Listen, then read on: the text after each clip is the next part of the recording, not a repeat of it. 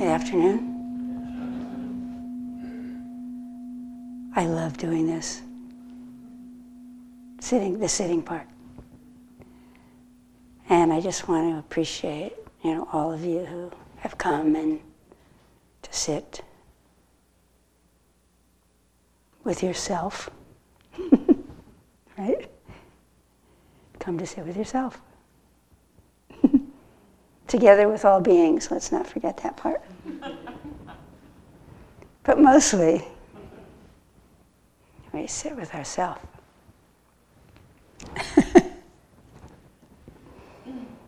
Our wonderful, lovely, needy, angry, jealous, awake, joyous, blissful.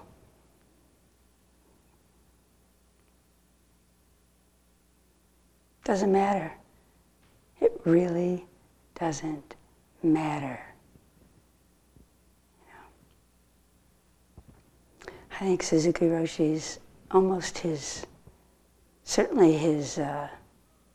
he made a great effort to help everyone understand that to be yourself, to be, as our wonderful head student said the other night, to be authentic,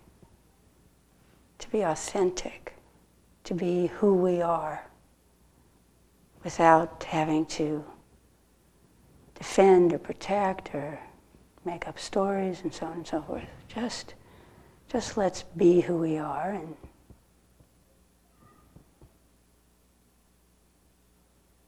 and notice and be awake. Until we really realize as deeply as we can, as deeply as life is going to let us, that who we are is not this limited, contracted, selfish, defended, graspy, resistant, small self. We are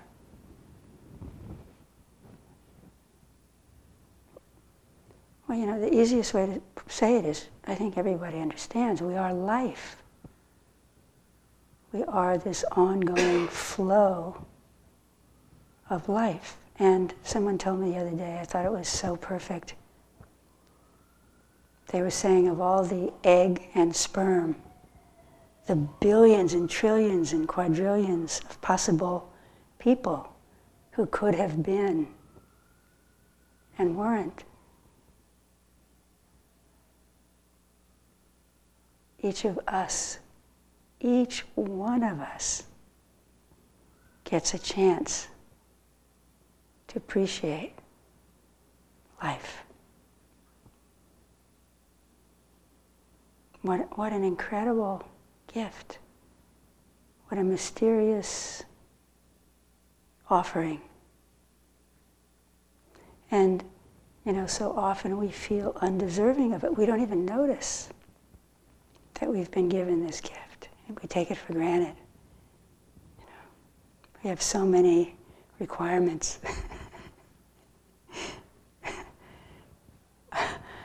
I have to be a certain kind of way. It has to be a certain kind of way. You have to be a certain kind of way.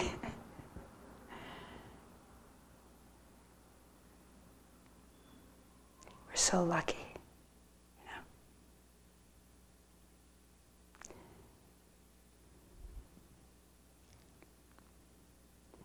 So in Yoko's talk the other night also, she mentioned this phrase that I thought I'd talk about a little bit.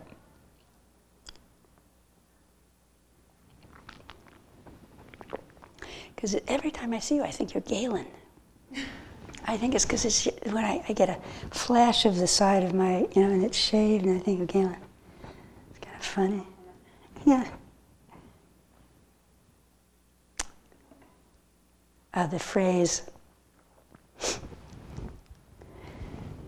to study the Buddha way is to study the self.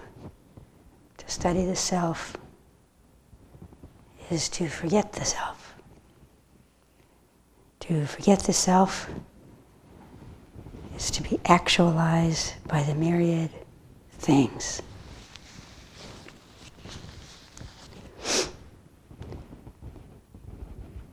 Your body and the body and mind of others drop away, and no trace remains. And this no trace continues endlessly.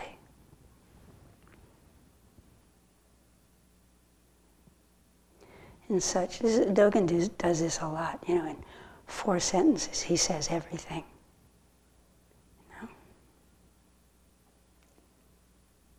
So what are we doing here? Sitting. We're doing, I was going to say 2 things, but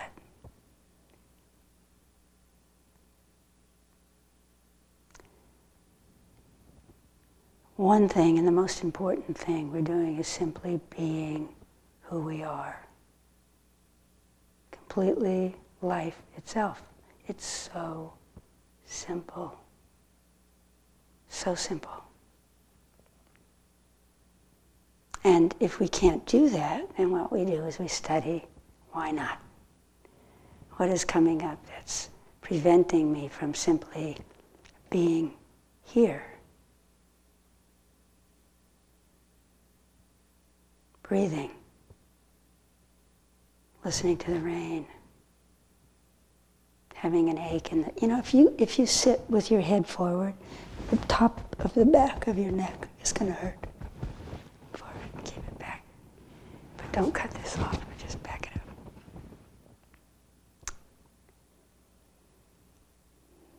up. But we study the self in different ways. We can study the self through the dharmas, impermanence, just watching it come and go, through the skandhas, through many kinds of pointers that are available, Buddhism gives you.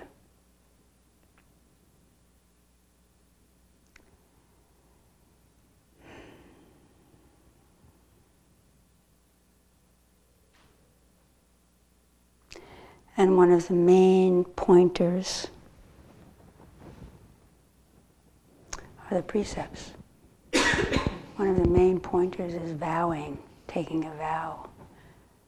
The precepts become a mirror, a reflection, a container for us to really see when we're coming from a place of karmic conditioned grabbing and pushing away. Or are we forgetting the self? Are we so familiar with our patterns and our usual drama or whatever it is that we're no longer interested? We're kind of even bored with it. Or more deeply, that we're so thoroughly and clearly have seen these kinds of karmic patterns that the seeing of them has allowed them to dissolve and drop away.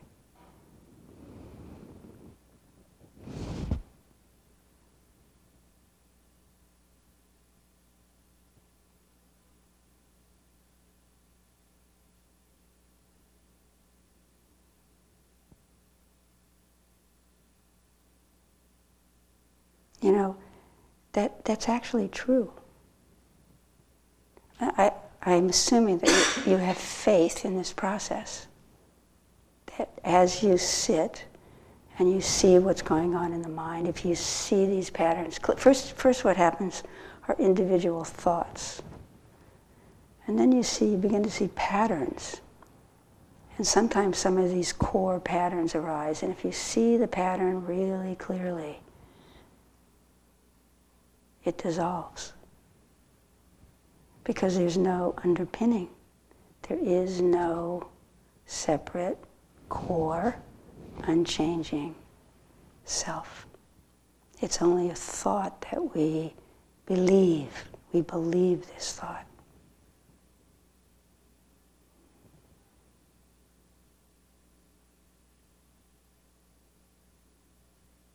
And as the self falls away, the identity with these particular ideas drop away.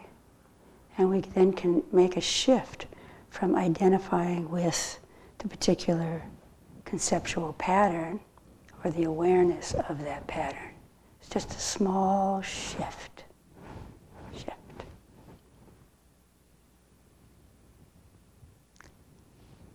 And then he says, you're actualized by the myriad things. I'm sure you know what this means, right? Instead of thinking of ourselves as a separate entity, separate from life. I mean, really listen how silly this is. We think we're separate, we're an individual entity, and life is somewhere over there that we're doing, that we're engaging with. Can you feel how silly that is? No, we are life. We have to be. Where else are we going to be? This whole thing is just one whole event. And so we arise out of these conditions as a particularity for the moment, and then we're gone. There's no separation anywhere to be found.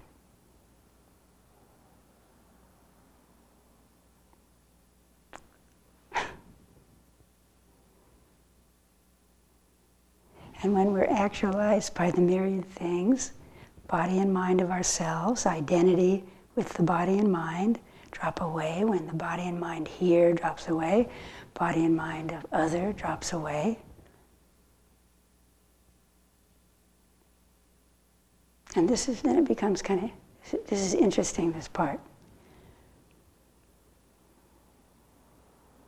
Then he says, no trace remains. No, there was a translation that also says, no trace of enlightenment remains. Now, I've been working with this for the last year or so. I find this part really interesting. And it's one of the reasons, I think you guys know that I'm going to semi-retire, you know. I'm going to be coming in the fall, but not in the spring anymore.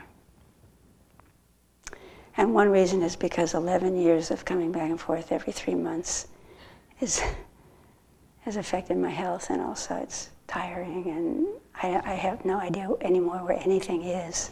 And I have 2 or 3 of things, and that's just, was fun for a while.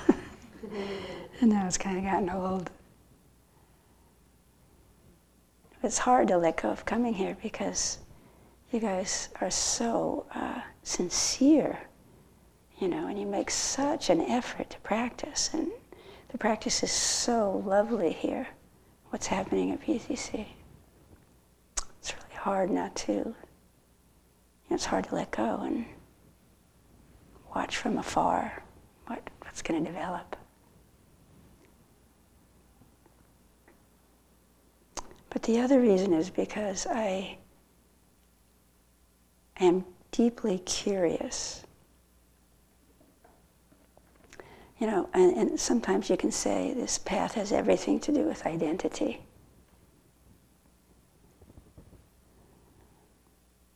Dropping identities. Dropping. And this dropping of identity gets very subtle and very deep. This grasping becomes very, very subtle. It's fabulous.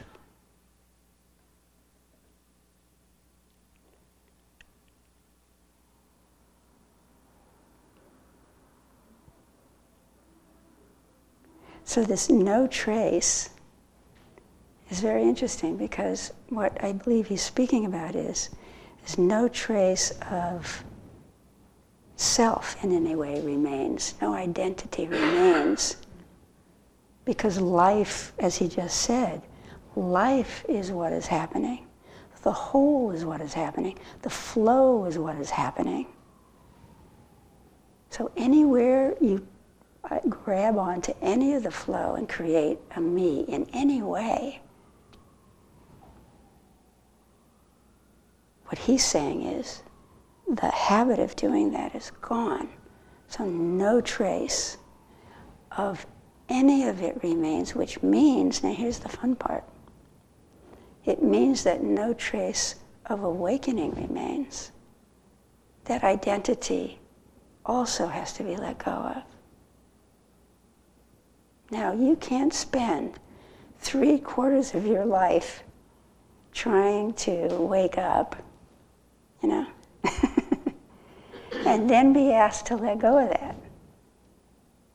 I mean, really.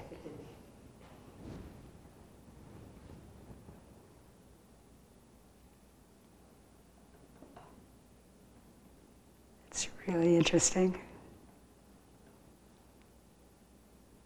But let me tell you, you know, if you walk on this path, you will be asked to give up everything. Everything.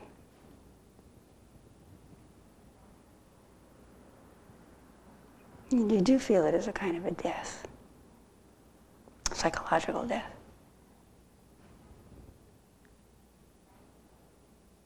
And I've been kind of chewing on this for a while. Chewing on it for a while. When we were at a retreat together, I had this wonderful insight of myself as nothing, you know, as emptiness. Well, I have to talk about a little bit of vocabulary. This is fun. I hope you think it's fun.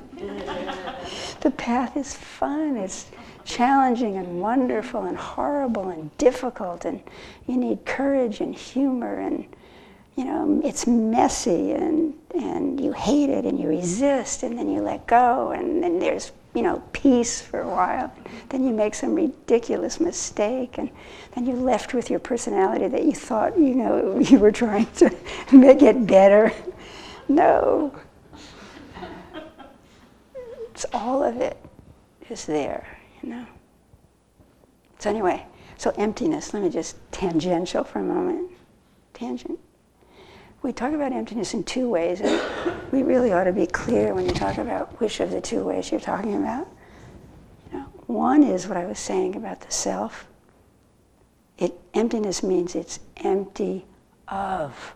If you just remember the word of, then you'll understand. Empty of a core, an unchanging, separate core.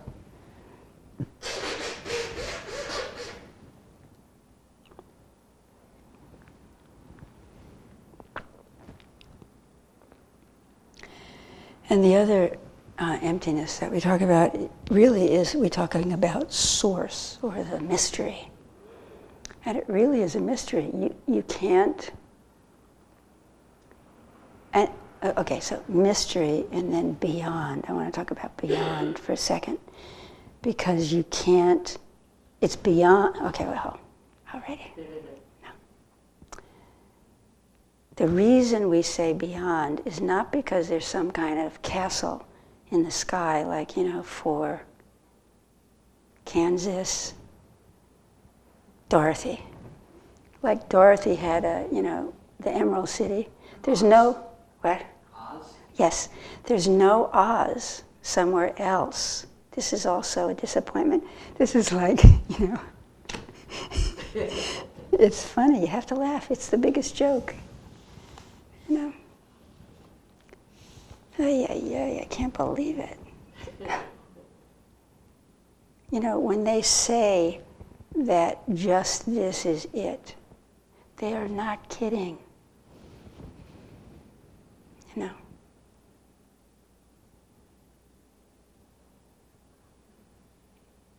It's a joke. After all this effort.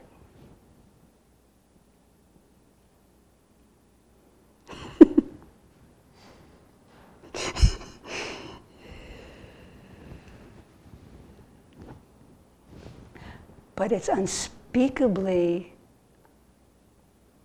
oh my God. So when they say beyond, it's beyond because words can't reach it. That's all. It's not like impossible. It's just that the words can't reach it. That's all. And it also, okay, so that's emptiness, source, beyond. So then this beyond thing is also interesting because we're talking about duality. So sometimes we have experiences of non-duality, which is wonderful. But non-duality is also opposite to duality. So all beyond means all opposites. Beyond all opposites. And that's why awakening is over. Because awakening is opposed to delusion. Tricky, isn't it? It's really interesting. So you can't have an identity that says delusion, and you can't have an identity that says non-dual. Or even, well, here's another problem.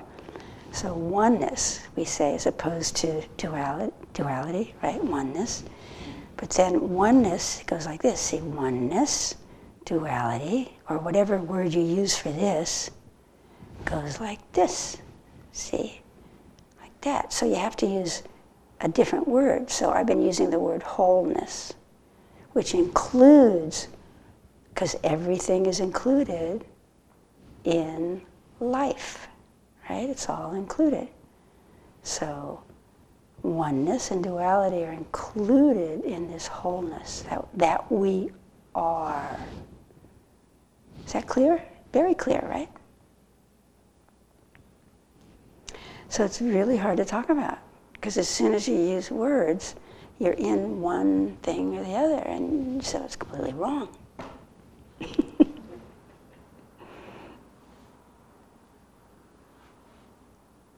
So what are we left with? Let's see. Oh, that's right. Right.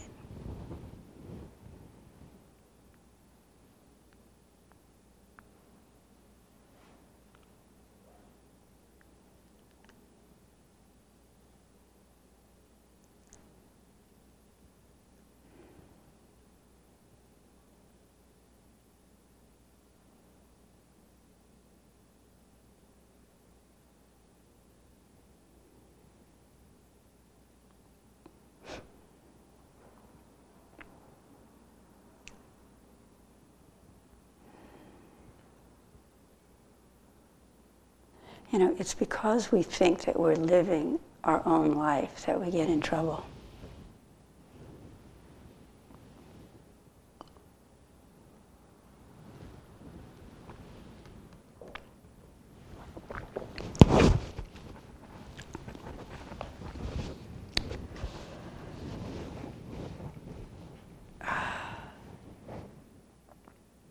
So what really helps on this path is to take vows.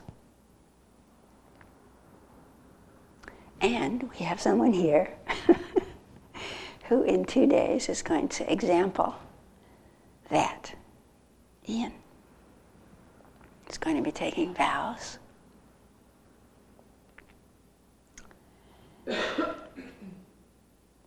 And taking vows is a very important step in our path, because it really helps us in so many ways.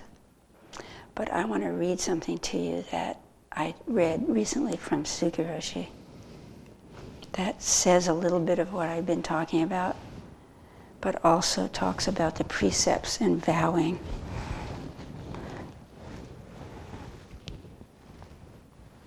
I need a softer one. I have it right here. It's Yoko's.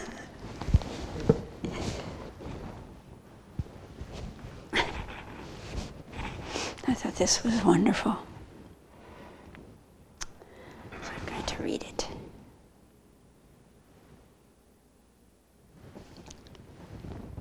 So what I'm going to do, let me finish, I forgot to tell you. So what I'm going to do on my semi-retirement is I just feel like I need to give this taste,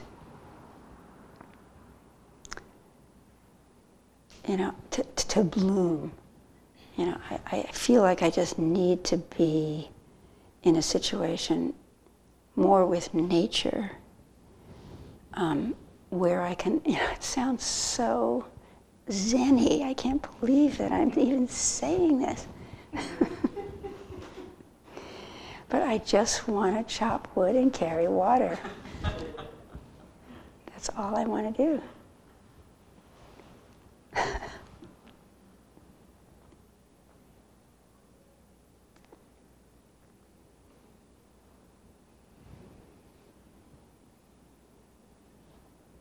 And just let this,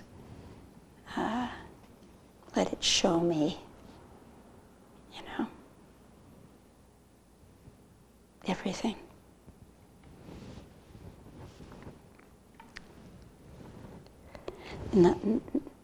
Or even another way of putting it is just letting life do itself and just see what that's like. I mean, you can do that here in the city. Same thing, it's just harder. And I'm a slow student. So I need everything I can get, to make myself a container to help myself. So,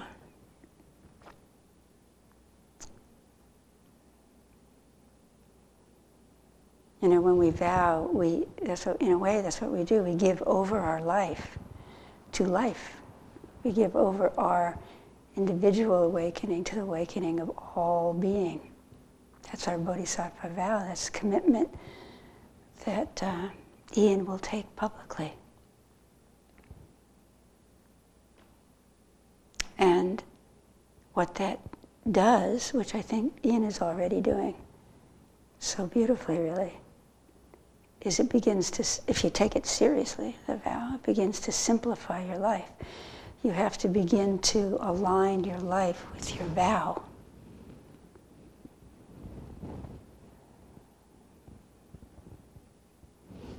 It can be done as a lay person. I've seen it.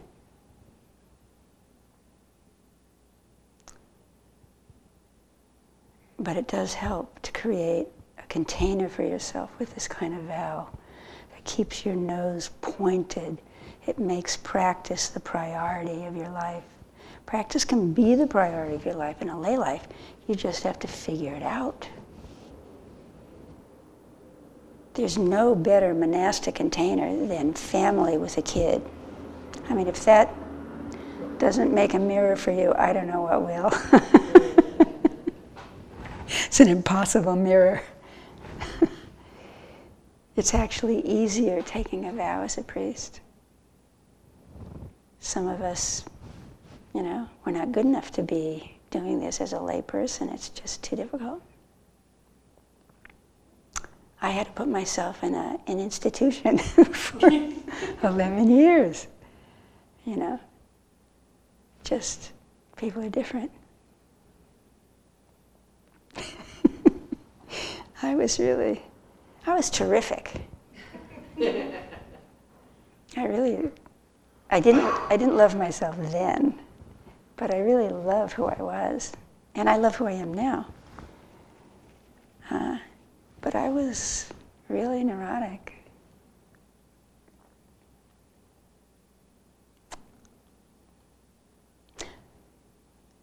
What was I talking about? Simple vow. Oh dear. You can read Suzuki. Oh, thank you. Thank you. Got lost. Oh, yes. One other thing about vow. So the thing about vow is you have a choice on every moment whether you will live your life from your karmic conditioning or whether you're going to live your life from your vow. Ta-da! So don't take any vows unless you mean it. And the vows we take are wonderful vows that come from this one original source. You can say emptiness, you can say mystery, you can say wholeness. I don't know what. Some 100 years from now, America will agree on what vocabulary to talk about this with. Here's Suzuki Roshi.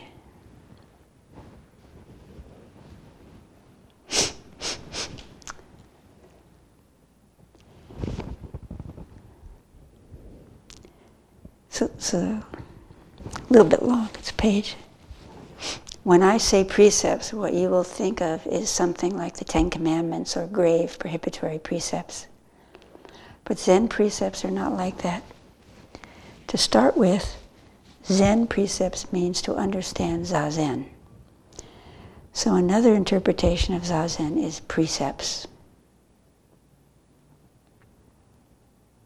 How we observe precepts is to practice Zen and to extend our practice to our daily life. So our idea of precepts is completely different from the usual understanding. The foundation or true meaning of precepts is based on the various ways of understanding the one reality, which is always with you. Suzuki Roshi always talks about this. Always he's talking about this. Sorry, Lamar. I'm sorry. I stopped. You were listening. Oh, no. Okay. So the foundation or true meaning of precepts is based on the various ways of understanding the one reality, which is always with you. The reality which is not divisible into 3 or 16 or 10 precepts. Tentatively we divide and explain from various angles, but that is just words. Real precepts are beyond words. We cannot talk about it. If we talk about it, already it is no longer precepts. So if you think the meaning of precepts is just to observe various rules, your understanding is very far away from the true understanding of real precepts. So the first of the 16 precepts we observe is, how can I say, one reality, which cannot be divided into 3 or 16. It's the precepts of one reality. You may call it emptiness, or you may call it the absolute. That is the first precept we observe. All the precepts start from this precept. That is what we receive when we receive the 16 precepts. How you receive precepts is just to practice Zazen. Just to be yourself is how we can observe precepts. It looks like I am talking about something that falls from heaven. He laughs. But it's not so. I'm talking about each one of you and myself, and about water, and about stuff. When stuff is really stuff, stuff includes everything. When you just practice Zazen on your black cushion, your practice includes everything. And you practice Zazen with Buddha, with ancestors, and with all sentient beings.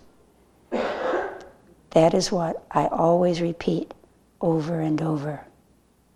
Whether your practice is good or bad, it doesn't matter. If you accept your practice as your own, then that practice includes everything.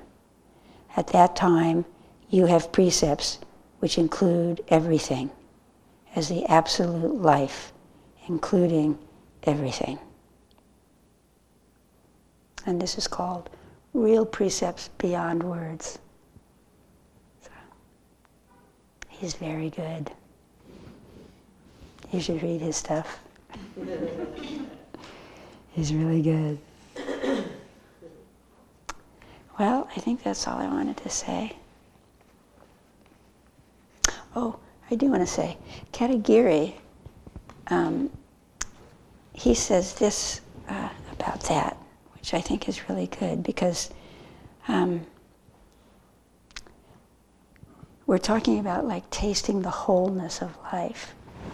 And then we wonder, how we actually do this in daily life. How do we do that with the cup and so on and so forth? This is really important. From beginning to middle to everything. We say in Zen, this was Blanche's teaching over and over again. She always talked about 100% wholehearted practice. 100% attention to the activity at hand. And this is why in a couple of weeks in November we're going to have a 2-day, which is going to be about this very thing. Or it is, the next 2 days when you do work practice, this is what we're talking about. Chopping wood, carry water, which is a metaphor for your life, right? Our life is one activity after another activity after another activity. It's not somewhere else, and it's not going to get better. We have to really drop the idea of time altogether. This is a kind of a death also, because if you drop the idea of time, you drop the idea of the possibility of you getting better in any way. I know there's resistance in the room. I can feel it. There's no getting better. Stop it. It's not getting better. There's just, this is the same thing that I'm mentioning the other day when I said when Suzuki Roshi says to clean the room is not to clean the room. I don't even know if he said it that way anymore. I've said it so often. But it's something about cleaning the room. To clean the room, we don't clean the room or something. Do you know what that is? We don't, that's what it is. We don't clean the room to clean the room. You just do what's in front of you. Take out the brush, wash the toilet, put the brush away. Take out the soap, take out the Windex, clean the mirror. It's very simple. I know in a regular lay life it doesn't seem simple, but you're only ever doing one thing at a time. There's no such a thing as multitasking. There's only multi-distraction. There's no multitasking. Even if you think you're multi-distracting, you're still doing one thing at a time. You're just flinging it all over the place. I'm sorry. What am I? I said a lot. Oh, Katagiri. Then I'll stop. So how? How do we do this? How do we do just this is it, if that really is the truth of our life? Why don't you guys investigate? See if there ever is a time, when you're not just doing whatever it is that you need to do in front of you, but that you're not paying attention. But if you actually pay attention, then you don't miss your life. And in fact, if we do that over and over and over again, you're bringing the future, the past, you're letting go of the future and the past, you're chopping off time, and you're only being present. And if you do that often enough, you don't look so happy either with this. We can talk about it. If you do that often enough, your original mind slowly will kind of begin to creep through, because that's where your original mind is. It's in the present moment. It's only in the present moment. So that's what'll be there if you're there for it. It's like Woody Allen did this fabulous line, life is really one. How did that go? If you're, this is a great line. Something about reality is really terrific if you're there for it, or something like that. Okay, never mind. So this is Katagiri Roshi. Living in vow means we attend 100% to the activities of daily life. or zazen, if that's what you're doing. When the alarm rings in the morning, we get up. When it is time to wash the dishes, we do that. We put aside our personal wants and dislikes, and in the simplest way, respond to what life asks of us. Instead of living by habits, by conditioned responses, we have a guide. We try to carry out our daily routines without trying to satisfy self-centered desires or pushing away what we consider uncomfortable or a threat. We live beyond our likes and dislikes. This is the difference between living by habit or by living by vow. And the difference is total. So let's continue practicing together. And again, I just want to say, I really, really appreciate that you guys have taken this time out of your life. I know that it's difficult. I really do. Especially in New York, in the situation that people have. And, on top of that, the complications of our own personal lives. It's not easy. It's really not. And so I really appreciate this. And what I hope is that little by little, as your practice gets deeper and deeper, you understand that your life, complicated or simple, comes out of the practice. The practice is first. And somehow if you begin to understand that, as I know many of you now already understand, that you will make time for these longer sits. It's imperative. And it's easier to do it together, So I am genuinely grateful for each one of you coming and supporting each other in our basic practice. So let's keep going together.